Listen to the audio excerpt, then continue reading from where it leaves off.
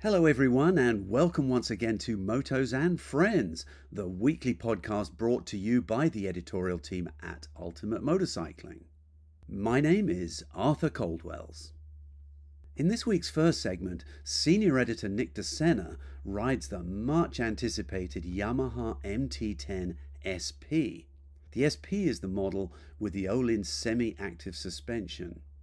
It's only been available in Europe for the last couple of years, but finally, the good news is it's coming to America.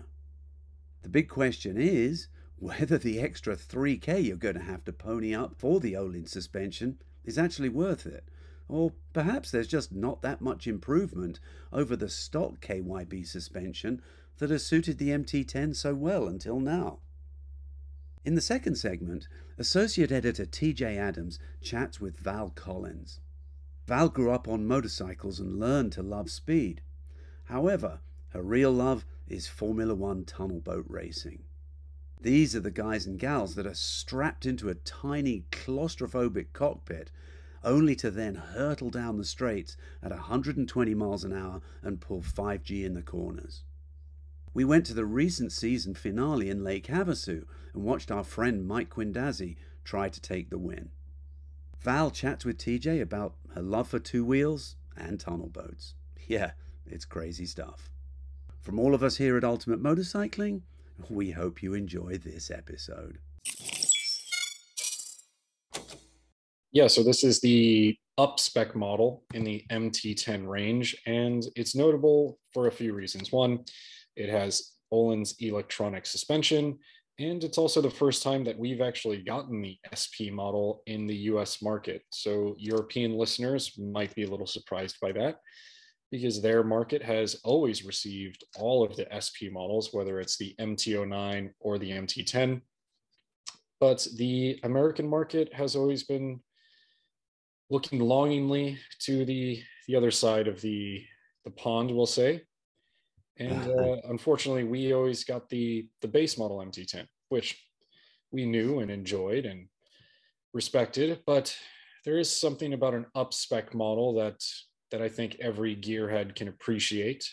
So it is nice that we are getting that in our home market.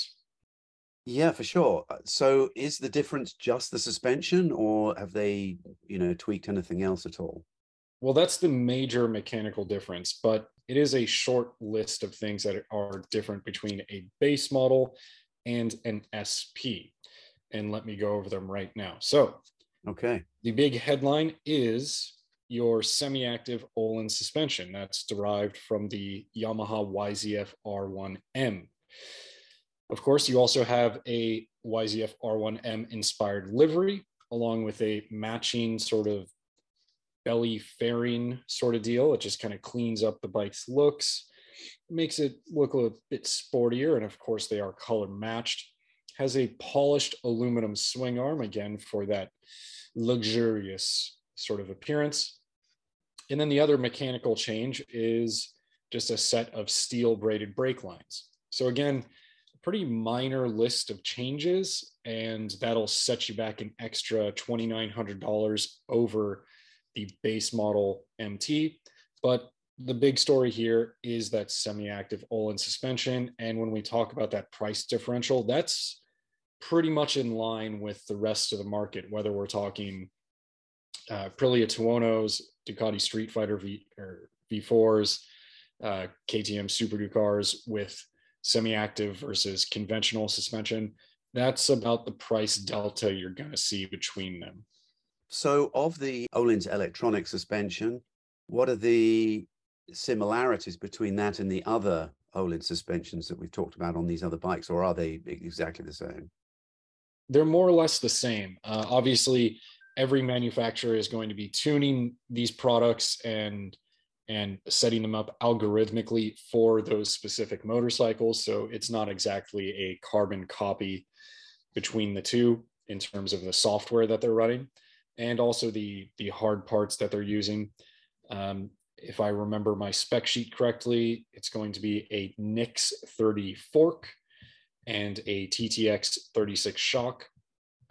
You're looking at basically 4.7 inches of travel that's pretty par for the course in terms of, road bike suspension travel. So no issues there. But what you're going to be experiencing between the two is, some of the same things that we've talked about with other Öhlins semi-active suspensions on various motorcycles, whether that's the Street Fighter and Panigale V4, the Aprilia Tuono and RS V4, and all of the models in between, the YZF R1M, et cetera, et cetera. And really, just to give you a quick recap of that, you're going to have 3 semi-active modes, A1, A2, and A3. You also have 3 manual modes, which essentially just lock the damping into a fixed rate damping mode. So it's no longer variable. And you adjust the clickers via the dash. So you don't have to sully your hands and, turn suspension dials using tools like some sort of plebeian. Very, it's beneath me. It's beneath me. Right.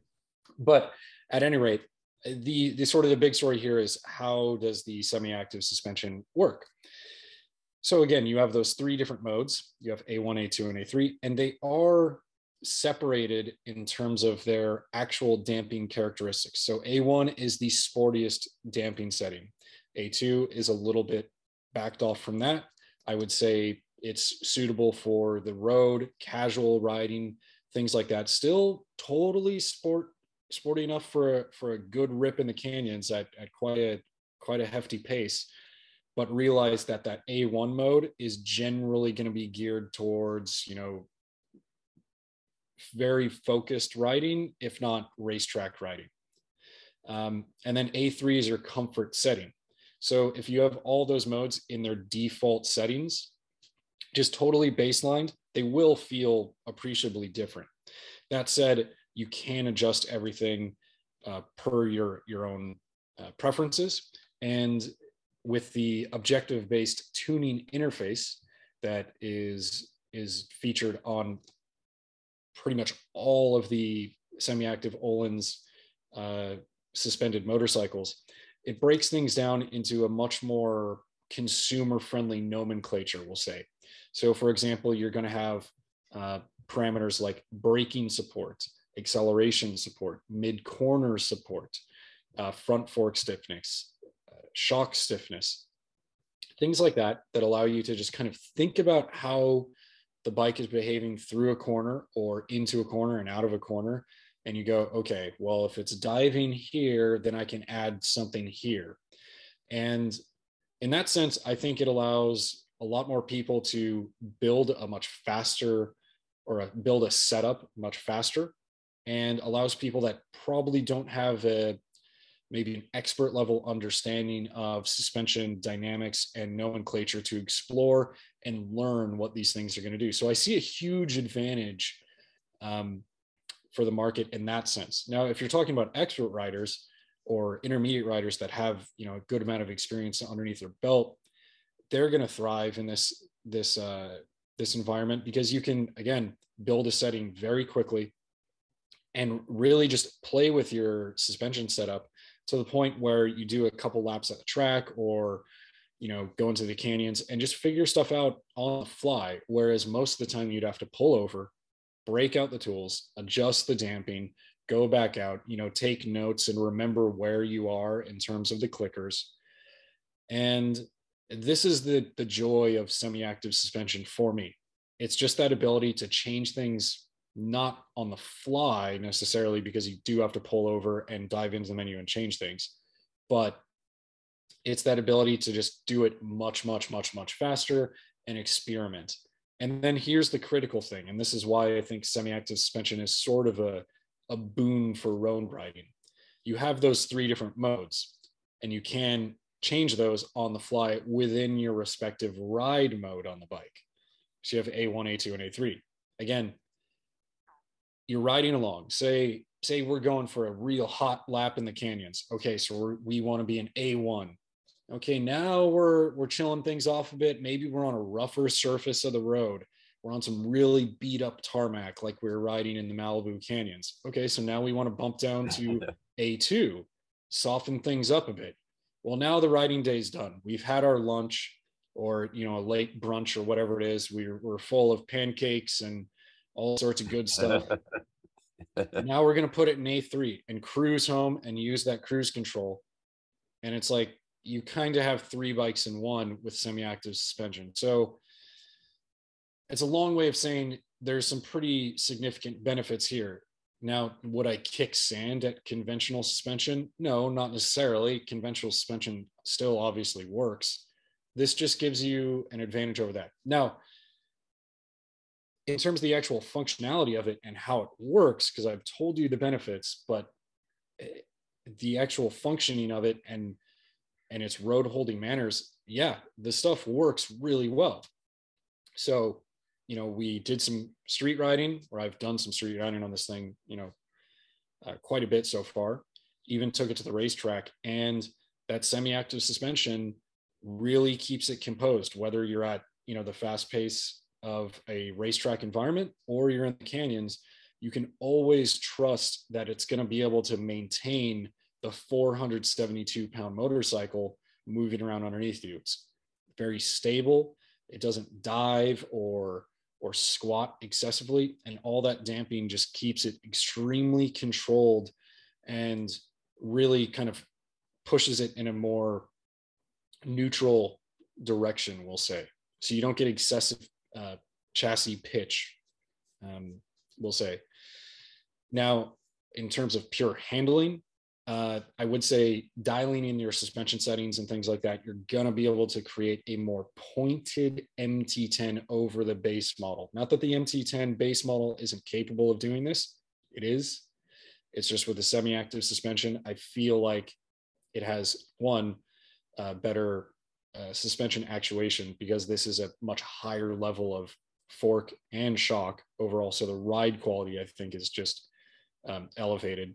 But then above that, you have to consider that it is doing a much more, we'll say, well-rounded job of dealing with potholes and hard hits and things like that. So it does stave off a lot of discomfort that you might feel on the road, unless you're on a super bumpy surface and you plop it in A1 and you kind of have your sporty settings in there. Then it's kind of like riding a skateboard. But that goes without saying, because you do the same thing if you came straight from the racetrack and then started ripping your favorite beat up canyon road. It's going to feel pretty harsh. True. That's just suspension settings at work. That said, handling of the bike, very stable, very composed. I wouldn't rate the MT10 or the MT10 SP as the quickest handling motorcycles in the super naked class. But what I would say is that it's a trade-off in pure agility instead of a compromise. So sure, it's not going to be as quick-footed as, say, your Street Fighter V4s, your Aprilia Tuonos, or Super Ducars. That's fine. The MT10 is sort of steering itself in that street direction anyway, which is okay. So it's presenting an alternative, not necessarily a compromise. And that's something that I do want to make clear. So essentially the electronic suspension is faster reacting than the standard suspension on the standard bike.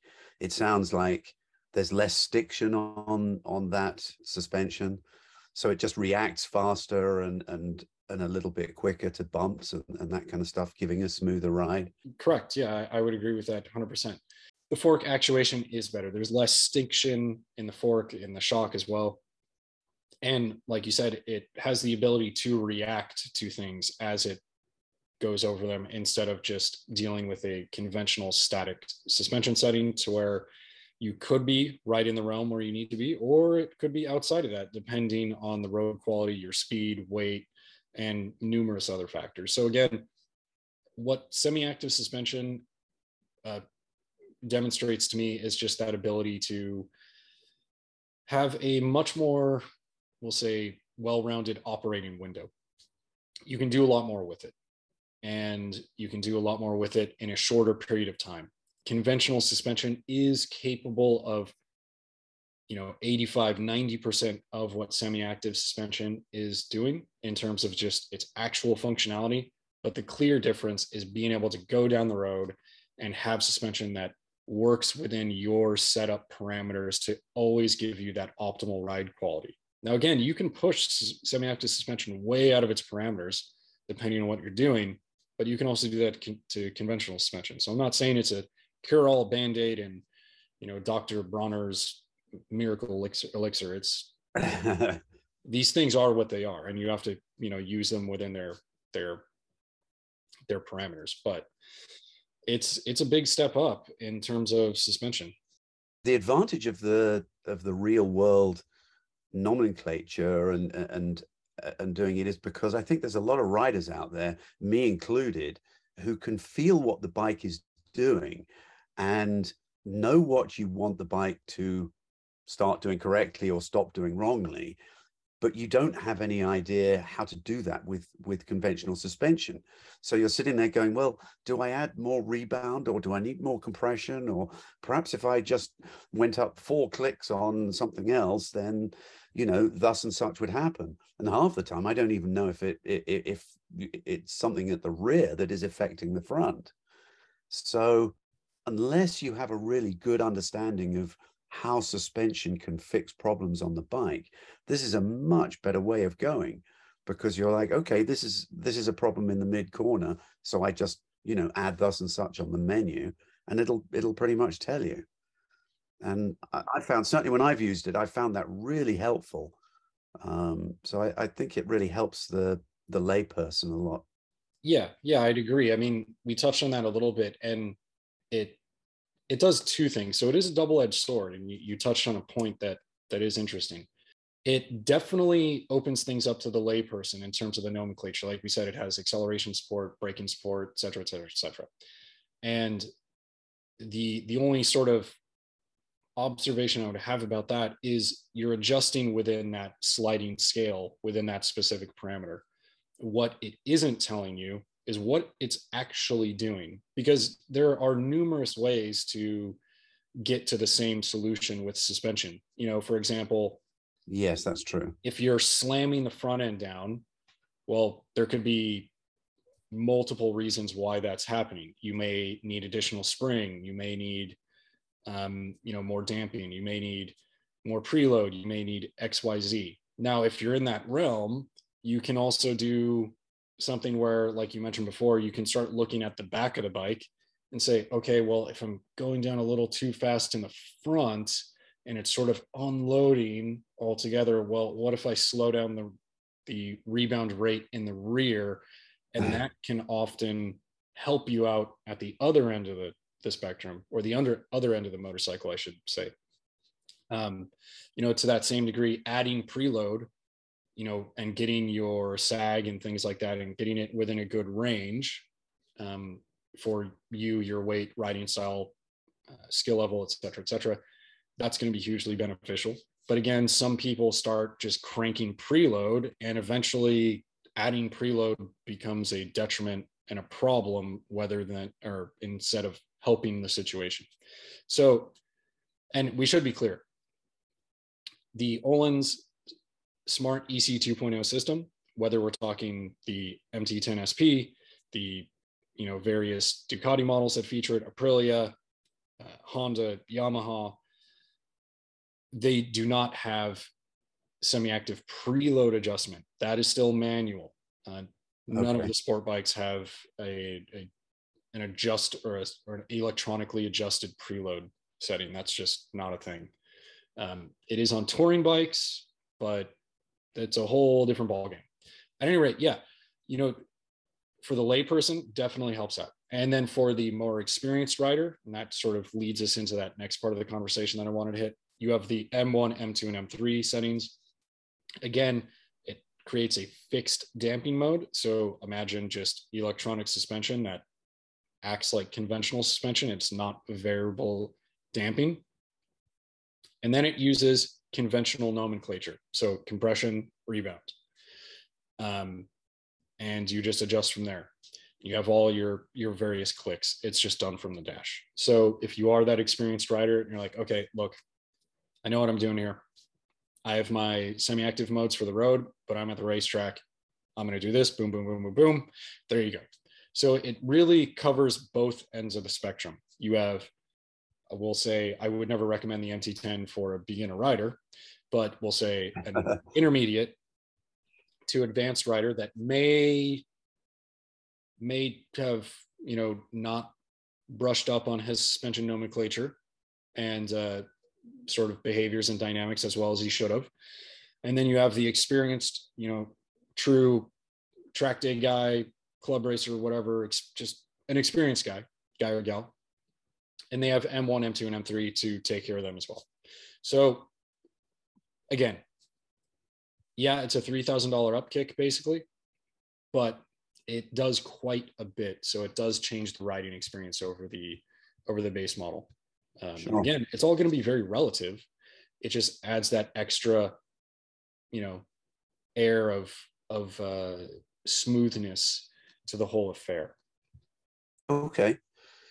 Does it really, does it truly affect the handling? Would you say the bike handles better, or it turns sharper, or it does it change anything really with the bike's handling? You've talked a little bit about that, but I really wondered if this was just a sort of a convenience thing and a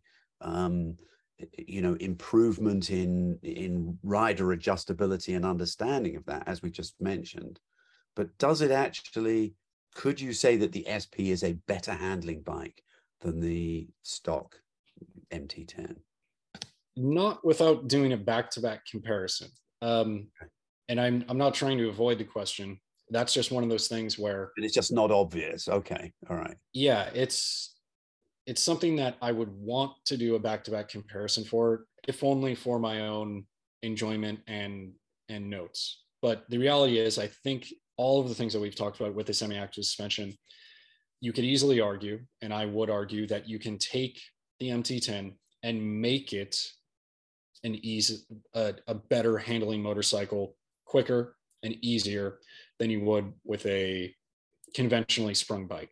And it will do that in a wider range of scenarios as well. Because again, conventionally sprung suspension, you'll just have your parameters. They are what they are as you're going down the road. And as you meet different environments, well, you may be in the range, you may be outside of the range for those environments. Whereas the semi-active suspension, you have various modes and you can work within those modes as well. So gives you a little bit more room.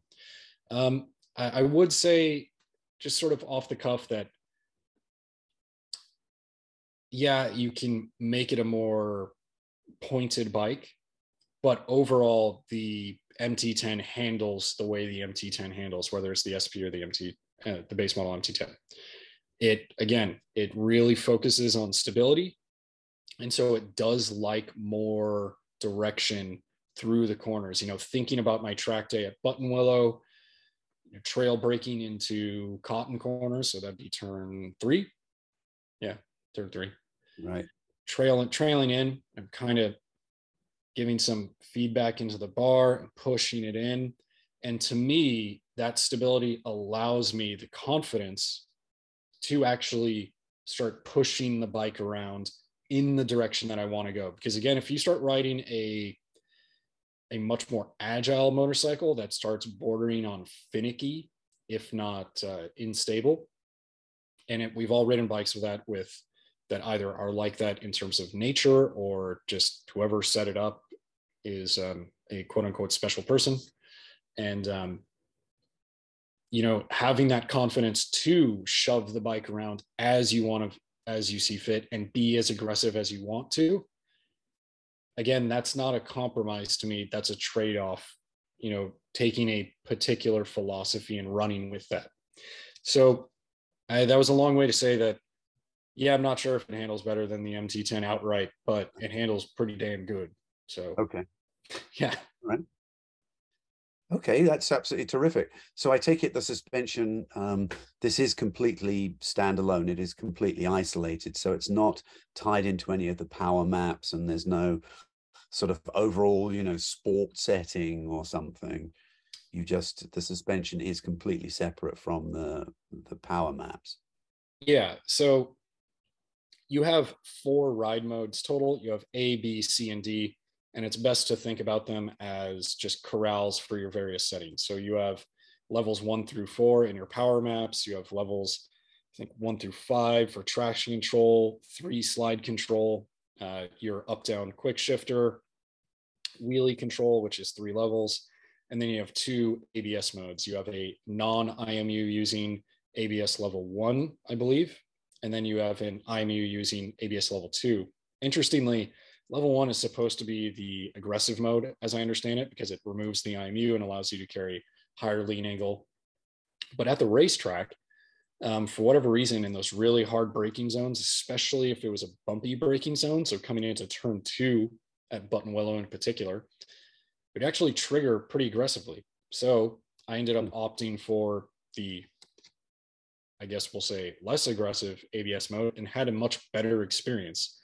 It would trigger ABS, at higher lean angles, and lean angles that I wouldn't necessarily think were all that impressive, but it doesn't do it in an extremely intrusive way where it's like, and, stealing your braking power like we would see on bikes from a few years ago. You can feel it pulsing in the lever just a hair and you're like, okay, whatever. But by then you're sort of trailing off anyway. So right. I generally don't hammer the brakes at 80% when my knee's on the ground. So it's not something I really care about.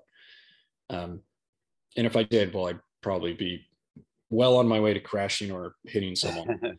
But that said, yeah, the suspension modes are isolated. And I just wanted to cover the electronics that you got there. The rider aids are derived from the R1. So it is sort of familiar territory.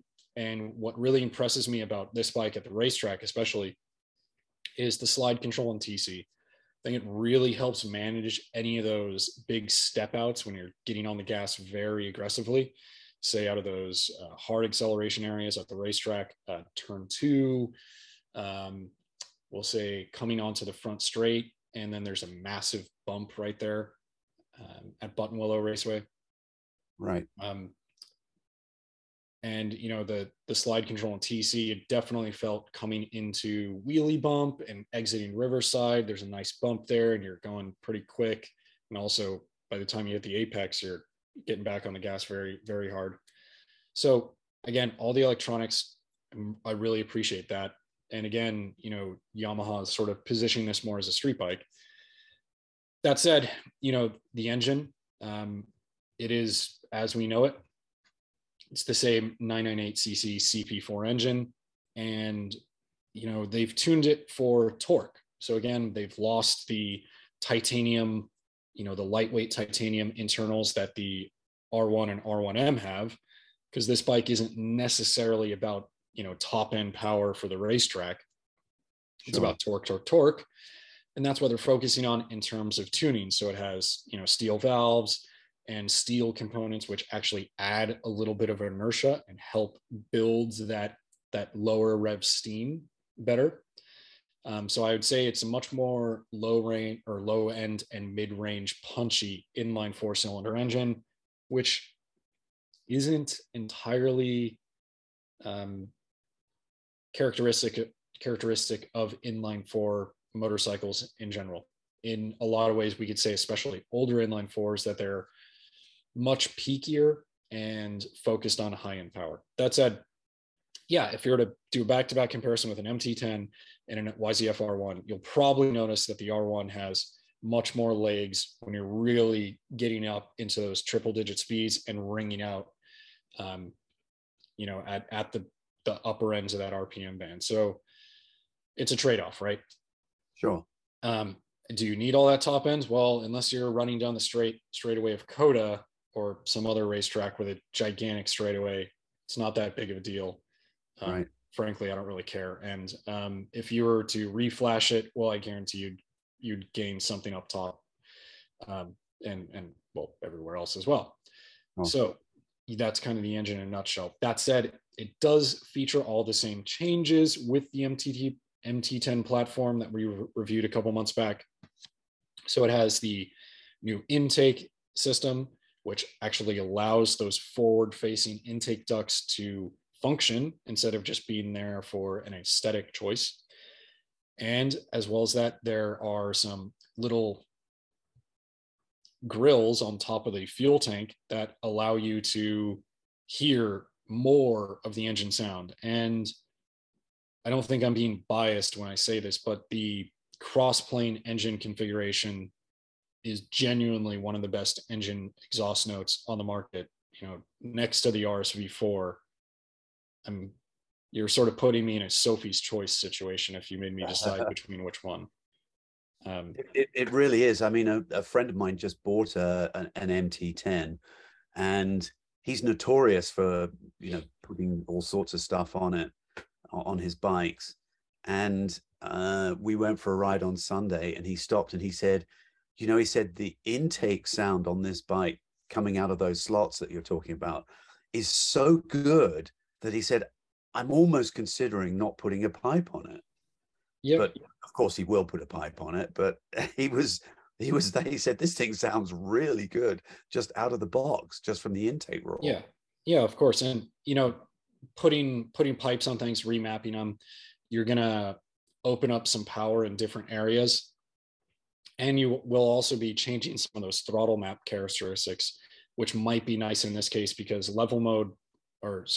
power mode level 1, which is the most aggressive map, even in a racetrack setting, I still think it's a bit snatchy.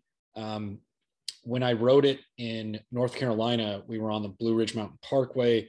Those are really high speed, sort of sweeping canyon roads. They're not tight, technical, on-off throttle sort of deal. So when we rode it in Malibu, and when I rode it in my area, in subsequent rides, much tighter environments, that aggressive power map wasn't something I was keen on. Power mode level 2, I think, is a good middle ground between, well, that's just what I leave it in constantly. Level 3 backs things off more, and level 4 is your rain mode and actually cuts power, if I remember correctly.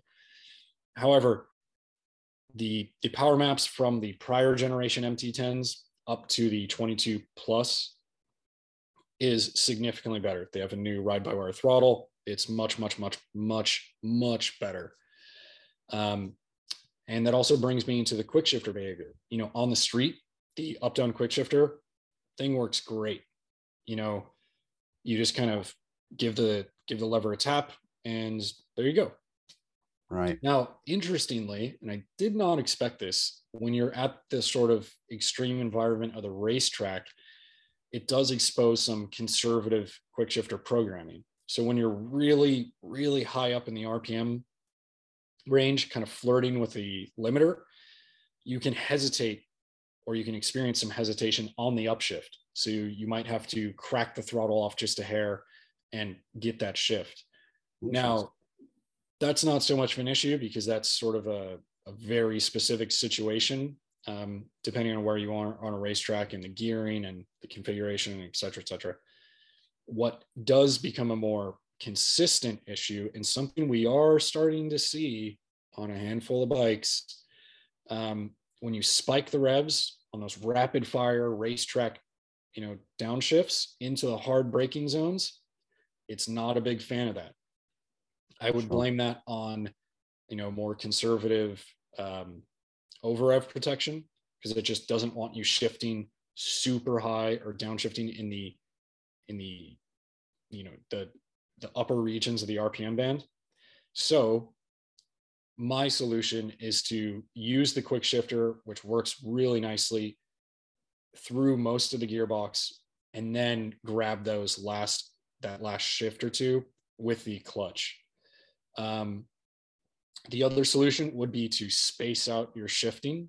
So you kind of have to start your braking zone a little bit earlier than you would, say, on like an R1 or something. And I bring up the R1 specifically because all of this technology is derived from the R1, and the R1 does not exhibit this behavior at all. You can be as mean as you want to with that quick shifter, and it's not gonna say anything otherwise. It's gonna do exactly what you want. So little interesting there, and something that I actually haven't seen. Generally speaking, if you see some weird behaviors on the street, those are going to translate to the track.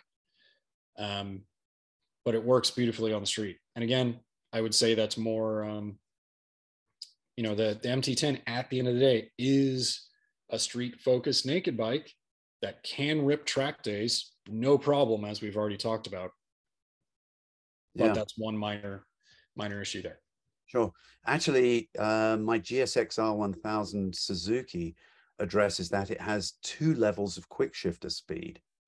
And again, you can go into the menu. It's a pretty simple change, and you can speed it up. So for track type situations, as you describe, I put it on the quickest setting. On the street, I put it on the slower setting. So it just seems like a pretty easy way to set things. But yeah. But anyway, I mean, that's great. I mean, if that's, that's really hardly a shortcoming, I would say, of the MT10, but definitely, just an interesting little quirk. So, yeah. And sort of the last little bit of it, we already know it to be a comfortable motorcycle, naked, upright, not much wind protection because it is naked, but it does better than some of the other naked bikes in the class. I would say specifically the Super Duke R, because the Super Duke is so narrow by comparison. And we're talking about the MT10 that's equipped with an inline 4. So it is a little wider, punches a little wider hole in the wind.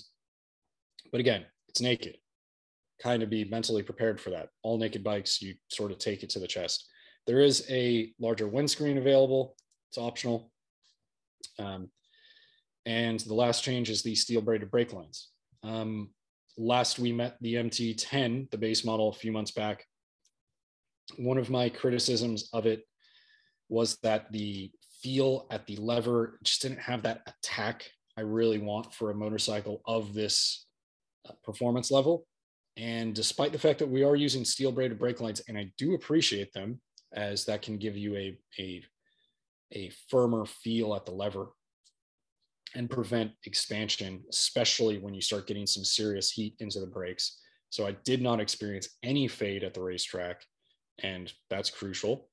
I'm still hunting for that more aggressive bite. So now that we got steel braided brake lines, I think the next step would be to throw in a more aggressive brake pad. Now, Yamaha, this is something that it's more of a philosophy kind of bubbling to the surface here, because they do actually think about this. Again, street bike, maybe having a bike with super aggressive, braking bite isn't the best for street riding. I'll buy that argument. That said, still got a pretty gnarly engine in it, and you kind of ride it like a maniac the whole time. That's an exaggeration, but it is an engine that coaxes you to do bad things. And having that extra little bite, I would appreciate personally. However, I can see why someone would not want that, especially at low speeds. That said, maybe bumping to a more aggressive brake pad would help get some of that initial attack back. Right. Now, kind of summing up the bike, we are talking about a motorcycle that's getting up into that $16,899 range. And the sad fact is its competition is really going north in terms of pricing. It's none of these motorcycles are getting cheaper. Weird, I know. However, when you compare it to the upper echelon of the market, say the Ducati Street Fighter, the Aprilia Tuono, the BMW S1000R, KTM Super Duke, Triumph Speed Triple 1200 RS, those are bikes that are near 20,000, if not cresting deep into the 20,000 range, respectively. It still presents a value option without being a budget option, if you guys understand my meaning there.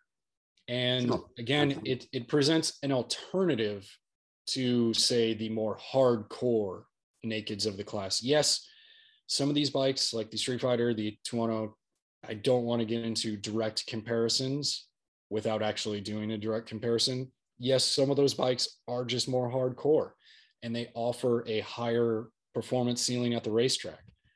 The thing is, Yamaha could have built that bike, but they have this motorcycle called the YZF R1. So if you're hunting lap times, right, then go ahead and buy that. If you want a bike that's well-rounded, extremely versatile, can do your touring, can do your sporty days in the canyons, commute, and then also rip track days, the MT10 is a really good option. And that's all I got to say about that. Yeah. Yeah, I've always found with the MT10 that you just feel instantly at home on it. It's a really easy bike to ride, got a great throttle connection. I mean, it's just really intuitive, just a beautiful machine. Okay.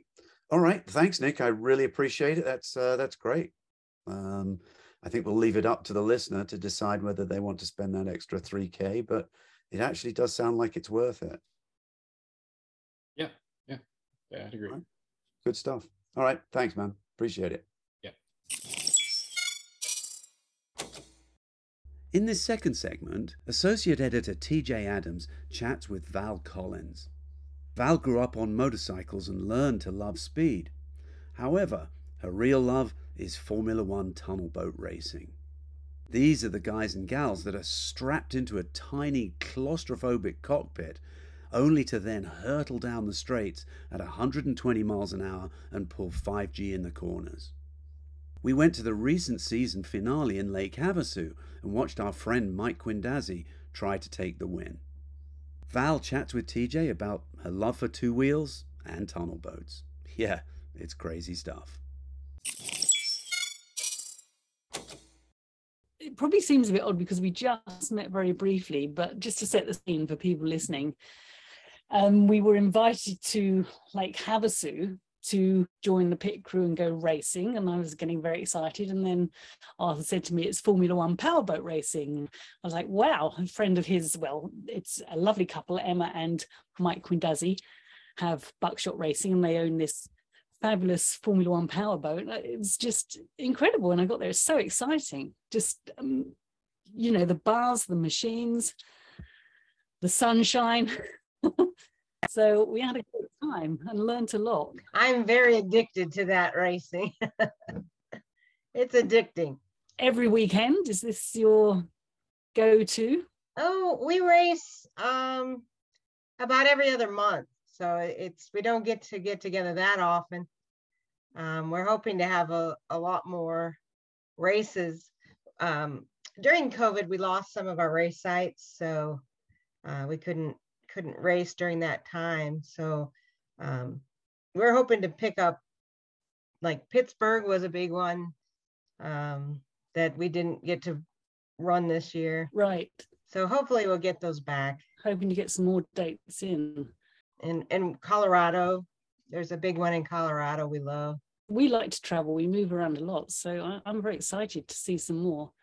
Now, I got chatting with you and you were saying that you started riding motorcycles when you were 5? The motorcycles, I was 11 when I got my first motorcycle. I went to the boat races when I was 7. That was the first time there. I got addicted to that. But my first motorcycle was a Honda 50. I think it was a 1961. It's a step through with the fairing up front. I know the type. We actually used that motorcycle to go to that same Havasu race. Oh, really? Yeah, my father owned a car dealership in Kingman, Arizona. And it was his mechanic that told us about the Havasu races. And this was 1968. And it was the races were extremely popular at that time. They had racers from around the world coming. And so the spectators, there'd be thousands of that, like 10,000 spectators out there. And so the lines were long to get a good spot. So we would take my brother's VW van. We would put the Honda inside his VW van, camp out the night before on the island, and then he would get on the motorcycle and go wait in line. He'd get in line early ahead of everyone because the line to get in was about a mile long. And that's how so we use that motorcycle lots of different ways. So we have smaller bikes. We have our road bikes, sport bikes, but we also have smaller bikes, and we now have electric assist cycles. We just use all of these 2 wheels the whole time. We have electric scooters. So depending on where we are, we use it for things like that. You can get around. I'd love to have that. Yeah, you can just scoot over. We have a little crate on the back, and our ultimate motorcycling doggy, Charlie, just comes with us. We put him in the crate. Nice. So did you go on to ride anything else, or did you kind of have your fun on the little step through? So living in Kingman, Arizona, you have miles and miles of trails and old ranching roads, but my Honda 50 was a street bike. But as an 11-year-old, I tried hard to ride it as a dirt bike. And eventually that, I mean, I did as much as I could. Finally, my father had a trade-in. It was a Honda 175 XL. It was a on-off type trail bike. And it was just a perfect fit for me. I have short legs, and that one, the seat and the tank kind of go like that. So my legs reached the ground. And I had an absolute ball exploring all of the mining roads and up in the mountains all around Mojave County. That was one of my favorite things, was that motorcycle. You would probably be very skilled. You're just trying everything. I had neighbors that, at that time in the 70s, the kids all had motorcycles. So there were neighbors that were much more skilled than I was, but I would try to follow them. They would go up, really steep roads and, kind of scare me a little bit. And, but I guess by following them, it pushed me to become better skilled and learn the bike. And, but I would also go out after school. That was one of my favorite things after school, was to just head off into the hills after a rough day in the classes and stuff, to just head off in the hills and enjoy that. Yeah, that sounds like such a fantastic grounding. And, once you start, even if you don't go on to ride motorcycles on the road, just giving you a good basis, awareness and control so that you're ready to drive. I think, it would be such a good thing if all kids could do that. Right. I think about that all the time now. And I don't really see, I know there's a lot of ATVs, now. I don't really see a lot of kids on motorcycles that much on those roads. Well, I think, unless I'm misreading it, seems to me that parents are now more wary about injury. And even when I was like 14, when I was about 14, I remember being out there with those boys that were the dirt track racers, and I'd try to follow them. And sometimes they would kind of leave me in the dust.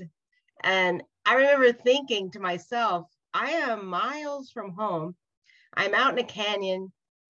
My mom has no idea where I'm at. I'm 14. And I had these things go through my head, what would happen if I, hurt myself out here?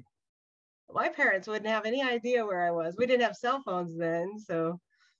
Yeah, no phones as well. And yet, it all worked out. So did you go on to ride a road bike after that? Or did that kind of take a back seat? Well, I also acquired a horse around my freshman year, a little bit before my freshman year of high school. And the horse took a lot of my time. Unfortunately, my motorcycle was stolen and was chopped to bits. And yeah, we actually caught the thief. He was a 16-year-old kid that was building a go-kart, and he chopped my engine right out of the frame, welded it to a go-kart, and then got caught because this go-kart was stolen also. But my dad, again, felt sorry for me, but my dad didn't know about motorcycles that well. And so I think it was a Honda 250 street bike at that time that he bought me. And I actually didn't go off to get my motorcycle license, so I couldn't really use it that much. So that was kind of the end of my motorcycle. Your horsey took over. And my horse, yeah. Training for when you get a man, so they say. And then I got into boats. Were your parents racers, or they were spectators? So my parents, neither one are into any kind of speed addiction or anything like that. They weren't really into racing, but it was my dad's mechanic who convinced our family to go to Havasu in 1968 and see this boat race where the racers were from all over the world. And at that race, my brother and I both vowed that someday we would race boats in that race. And so we became addicted right away. We went every year. It was back then, it was on Thanksgiving weekend. And so the whole family would make it a big deal to go there for Thanksgiving. That's where we spent our Thanksgivings. But we watched these racers from around the world. And my brother bought a small hydro, just a little hydroplane, little wooden one. And so I was around 16, I think, that I became his crew chief on his little hydro racing team. All over California is where we race. Bakersfield and Puddingstone Reservoir and Needles, California. And through that, we began meeting some of which we would call Formula One drivers, like Mike Wendazzi and those guys, those types of drivers were there. And some of them are helping us out. And I still, knew someday I was going to race. So around 1986, a class of boats came out that were like miniature Formula One tunnel boats. They were little 12 feet long tunnels that I could afford and actually could buy an engine for. And so I started racing those at Havasu and Parker and Bakersfield, different places. And quite fast progression. You say tunnel. I don't know if anybody listening realizes that, but you're sort of literally enclosed in a little tunnel, and you have wings, I suppose, out the side, for want of a better description. Yeah, the sponsons, they call them sponsons. You sit in the middle. Back then, we did not have any kind of enclosed cockpit, so we were sitting in a seat out in the open, which really wasn't a good idea. We learned that we really needed safety cells pretty quickly. Well, also the human head is not that aerodynamic, arms and head and everything flailing around in the speed. Yeah. It's crazy. And even though we were small, even though the boats were small, I ran in a modified class. So we would reach speeds of 75, 80 miles an hour. And we could still have little accidents where we'd bump each other and end up on our heads and splashing around the water. And I had a couple of those episodes. And we were getting banged up pretty good. So the capsules slowly came around, and they convinced us to strap in and put more protection around us. So we ended up adopting they call them the safety cells with the canopy on top. Yeah. And do you remember why you wanted to race? Was it you loved the speed, or was it you were just determined to win? So you and your brother were the team, basically, and you were the driver. Well, my brother, he started racing the hydroplanes first, but he actually passed away in 1986. He actually had cystic fibrosis, and his doctors weren't really keen on him racing boats, but he was determined to do it. So I would do anything to help him do that. So, but in 86, he passed away, and it was just a fluke that I met someone in Bullhead City that had connections to he was selling the outboard motors. He helped me buy one and got me connections to who I could buy a boat from. So because that was like a month after my brother passed away, it was very soon after.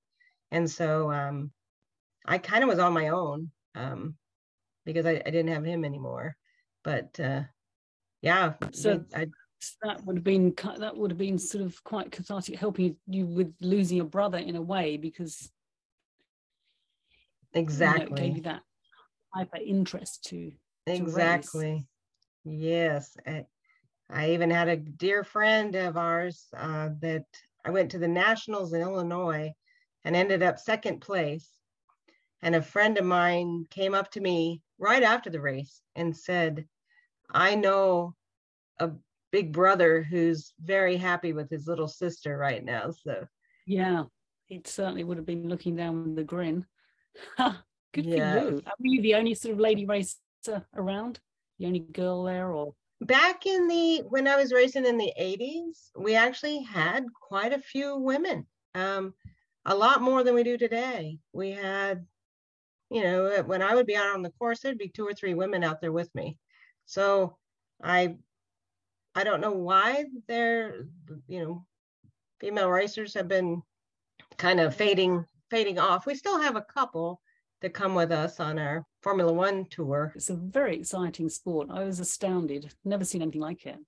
What I found difficult, well, what I thought is difficult, obviously you guys all do this, and so you probably might not see it as a difficulty, but I know that Emma and Mike Quindazzi, they have their boat, their team together, and Emma is the key spotter. And I thought that was such a responsible role and really interesting, because from what I could see her looking at, you can't see the course completely. So the course is set out differently at each lake, and the spotter has to tell the driver what's happening around him. He can obviously go fast, drive, take the turns, but if people are beside them or approaching, or if there's an accident or something, the driver is sort of like a little kind of enclosed person who doesn't really know what's going on around them. Right. They do have the side mirrors, but with all the water, they're kind of hardly, not, you don't use them like you would in a car. I mean, it's just most of the time there's a lot of spray. When you're driving straight into a group of rooster tails, you can't see anything. I mean, you really don't know what's happening up front. So the spotters are crucial in helping you figure out who's on your right, who's on your left, how far the guy in front of you is. It's what Emma does is very, very important. It seemed crucial. She was sort of telling him which lines to take, because if you've got somebody already in the bend going around the curve, you can't see where they are. It's just all spray. It was just hectic, as crazy as mad. It was just. And Emma can probably also watch the other drivers and start to pick up on how they drive, like how they're taking the turns.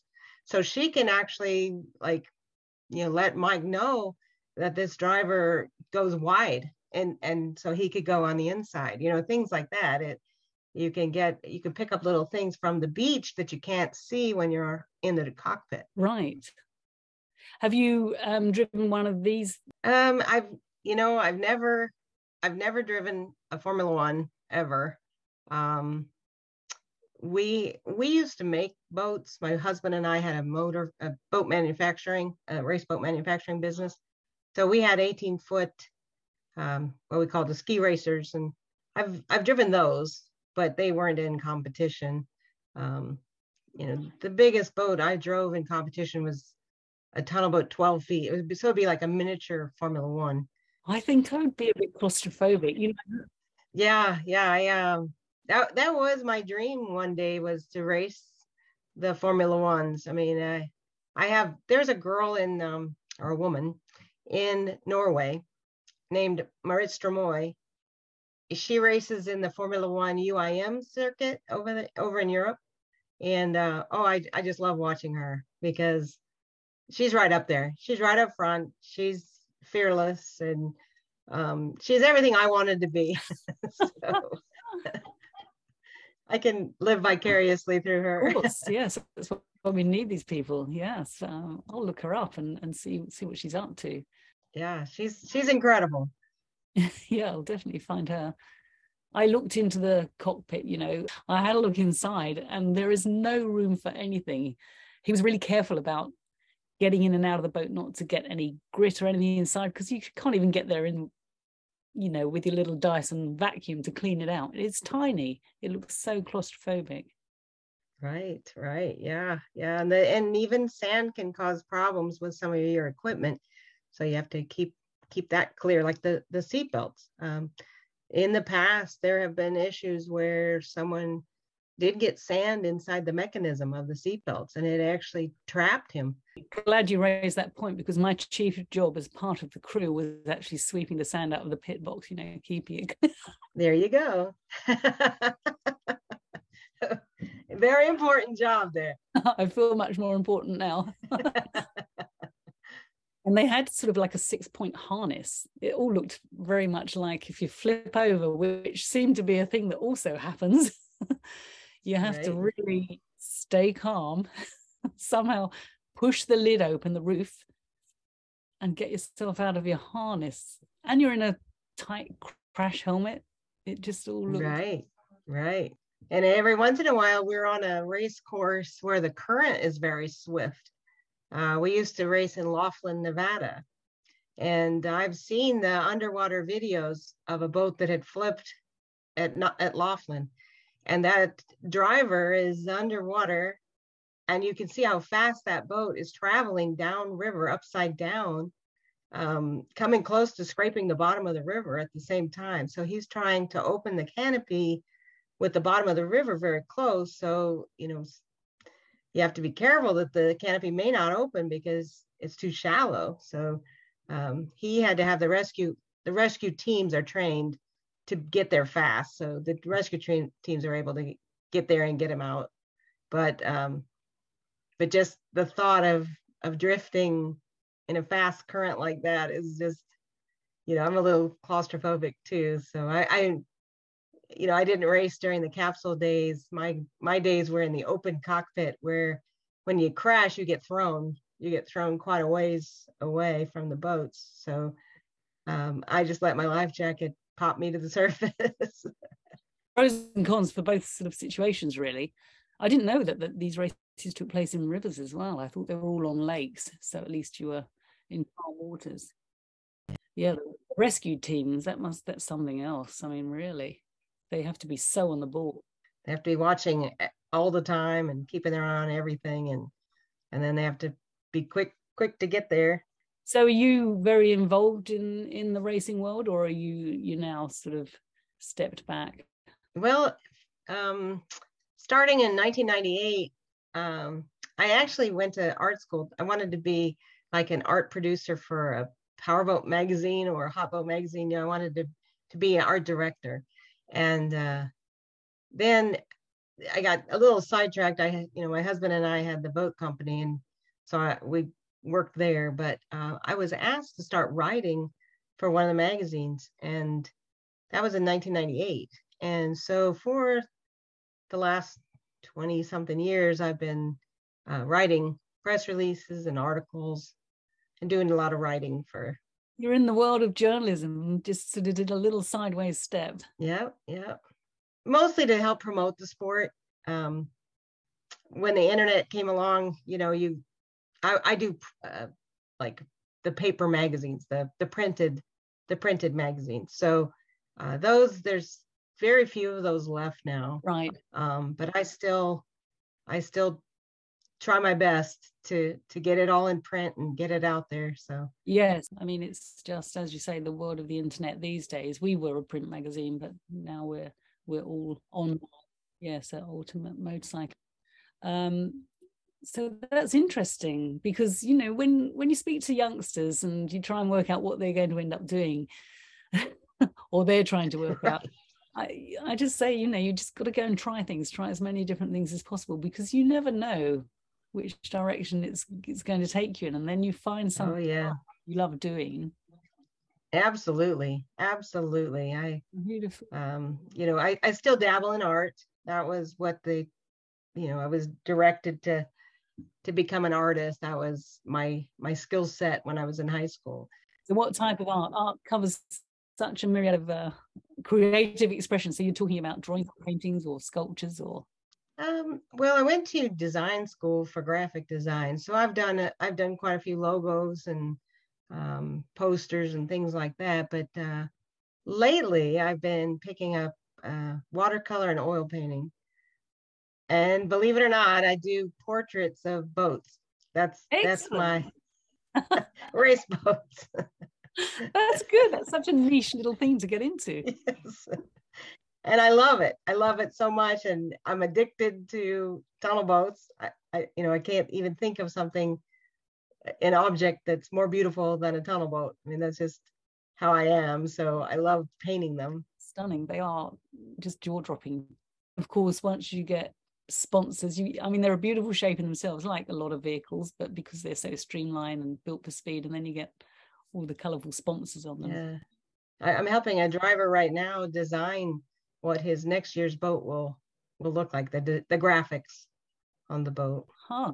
So you're slipping into yet another sort of area. Yeah, I did one in 2020 for a driver, and I really like how that turned out. That's interesting. That's sort of a career move I wouldn't have even occurred to me. So when you mentioned earlier in 1998, I can't remember if you said that's when you got married, but you and your husband had a boat company. It was Mirage Boats, and they're mostly lake river boats. Our competitor was the STV. I don't know if you've heard of those boats. I don't know a lot about boats. I've heard of Mirage Boats. Okay, that would be us. And there are quite a few of those on Havasu, Parker. We sold quite a few to the river runners. Florida, there's a lot of them in Florida. Last thing I said was I've heard of Mirage Boats. I don't know anything about boats, but I've heard of Mirage Boats. Yeah, we have quite a few boats in California, Arizona, Florida, kind of all over. There's a drag racing group in out of the deep South, Tennessee, Mississippi. They're still running our boats. We stopped building them in '97. A lot of them are still running, but and then our company was sold to a manufacturer in Florida, so he's still building them. Not as many as we did, but so they're still being produced. Oh, right. But it's really neat to go to the drag races, and still see the boats we built. And I even remember a lot of them. I remember painting them, and I didn't paint them myself, but coming up with the designs, choosing the colors. That was another one of my jobs. Was awesome. Exciting, yeah. There are so many waterways here. I don't know why it didn't occur to me that there would be this huge boat racing sort of industry going on. Yeah, it's a real eye opener. So what's next for you? I want to expand on my painting, the portraits, and actually, I live in Indiana now. But I grew up out there in the Southwest, and I grew up around all these mountains and red rocks and cliffs and canyons, and that's one thing that I never painted. And I was inspired recently by an artist named Mark Maggiore, who began living in my area in Arizona, and began painting those mountains. And all of a sudden, it struck me that of everything I've done, all the art that I've done, the one thing I never did was those same canyons and mountains that I took my motorcycle through, way back in my youth. And now those are the best memories in my mind, of my childhood. So I've actually been inspired to start doing oil paintings of Southwest. That's super. That's great. Yeah. It's nice as you go through finding different things that you love, and being able to translate them onto sort of memories that you can keep, or memories for other people as well. That's right. Awesome. Yes. Yeah. Well, just keep going. There's always something new around the corner. You can always try something new, whatever tickles your fancy. Yeah. Just keep trying. That's why I love chatting with people. I find that their lives go into all sorts of different directions that are completely unplanned. You sort of get a little bit of interest in something, and off you go down that route. And you'll probably start painting mountains, and then you'll get onto motorcycle painting. Right? Yeah, probably. Who knows? Yes. Who knows what's around the corner? Excellent. Well, it's been great just catching up and having a chat and finding out a little bit more about tunnel boat racing and Formula One powerboat racing. We had an awesome time, and we will be back. Oh, I'm so glad you got to come to that. That Havasu race is spectacular. I mean, we're hoping to build it back up like it used to be back in the 70s and 60s when, you know, people from around the world. We had racers from Austria and Australia, South Africa, Germany. We had drivers from Italy and France and just kind of everywhere, Holland. And then we had the big teams. Mercury sponsored a team, OMC, which was Evinrude Johnson. They sponsored a team. When the teams would go head to head, it was just, it was like a war on the water. You just wanted to see which manufacturer was going to come out ahead. Those days were just great. I'd love to see that come back. Yes, yeah. Well, racing is exciting. I mean, war on the water, I like that expression. It is, it's great to have a spectacle like that and just get so many different companies and people involved. Right. Yeah. High up on that hill, looking over that race course. Yeah. When I heard that Tim Sebold was bringing that race back, I jumped on it to help him promote that, trying to come up with press releases and things to get that going, because it meant so much to me. It's such a big part of my heart. I didn't realize that Bill Sebold, he's the name I know because I did a job with him, would you believe it? Talk about It's a Small World. In London, in the Docklands, there was a display or a powerboat, something going on there, and I was young and very ignorant. I was working for Budweiser. I think I used to do lots of modeling and promotions, and I met him there all those years ago. And then I came to Lake Havasu and I met his son. Oh, it's so strange. Oh, yes, I saw the picture of that Budweiser, the boat. Yes, I remember seeing that. I think Mike posted that. Yes, because when Arthur said to me he had this, this couple of these friends, Emma and Mike Quindazzi, and they're racing Formula One, I was like, oh, that's something I've never been involved with or seen before. And then lo and behold, I looked back in my photographs and saw myself standing by a powerboat. I was like, that's incredible. Because that would have been Bill Sebold. Yeah, the Dazzler looked at, zoomed in on the picture and looked at the name on the boat. And he said, I know that guy. That's great. Yeah, Bill was there too. He was at Havasu. Yeah, but Tim and Bill, Bill's the one that put together the legends with all the celebrities that came, all the drivers from the past. I mean, I cried. I cried when I saw those drivers because I'd been there right in that spot watching those same people driving those boats in the 60s and 70s. And I was just a little kid, not realizing I would actually get involved in the boat racing. I wanted to, but it was a dream. I was just dreaming. And so here was the dream. Now I'm right in the middle of it. And so and listening to these guys tell their stories, and I mean, it was overwhelming for me. I feel the same about things that have happened in the past. You then realize how important that all was, and everything comes home to you, and you just, as you say, it's very emotional. Right. Yeah. And so Mike Quindazzi, his father was a driver, and my husband's father was a driver, and I guess the two of them raced together way back in the day. Oh, wow. Yeah, Mike has been telling me stories of my father-in-law that I didn't even know. So, how nice. That's fabulous. Yeah. It's a kind of a small world. Yeah. That's great. So you're getting some history you didn't know about. Right. I just eat it all up too, because I haven't found anything in life more exciting than the boat racing. So well, and you sort of breeze through things as you go when you're younger, and then when you get to a more mature stage of life, you realize the importance of all of those memories you were making, and it all just comes around again. Oh, absolutely. Well, it's been fabulous speaking with you. It really has. Great to get a little bit of history and let people know about Formula One powerboats. I mean, they are awesome, exciting. Well, this has been my pleasure. I'll talk forever about the boat racing. So really appreciate you inviting me to share some of this. I appreciate your time. We'll catch up again soon at the next event. Yes, I hope we do. All right. Bye-bye. Bye.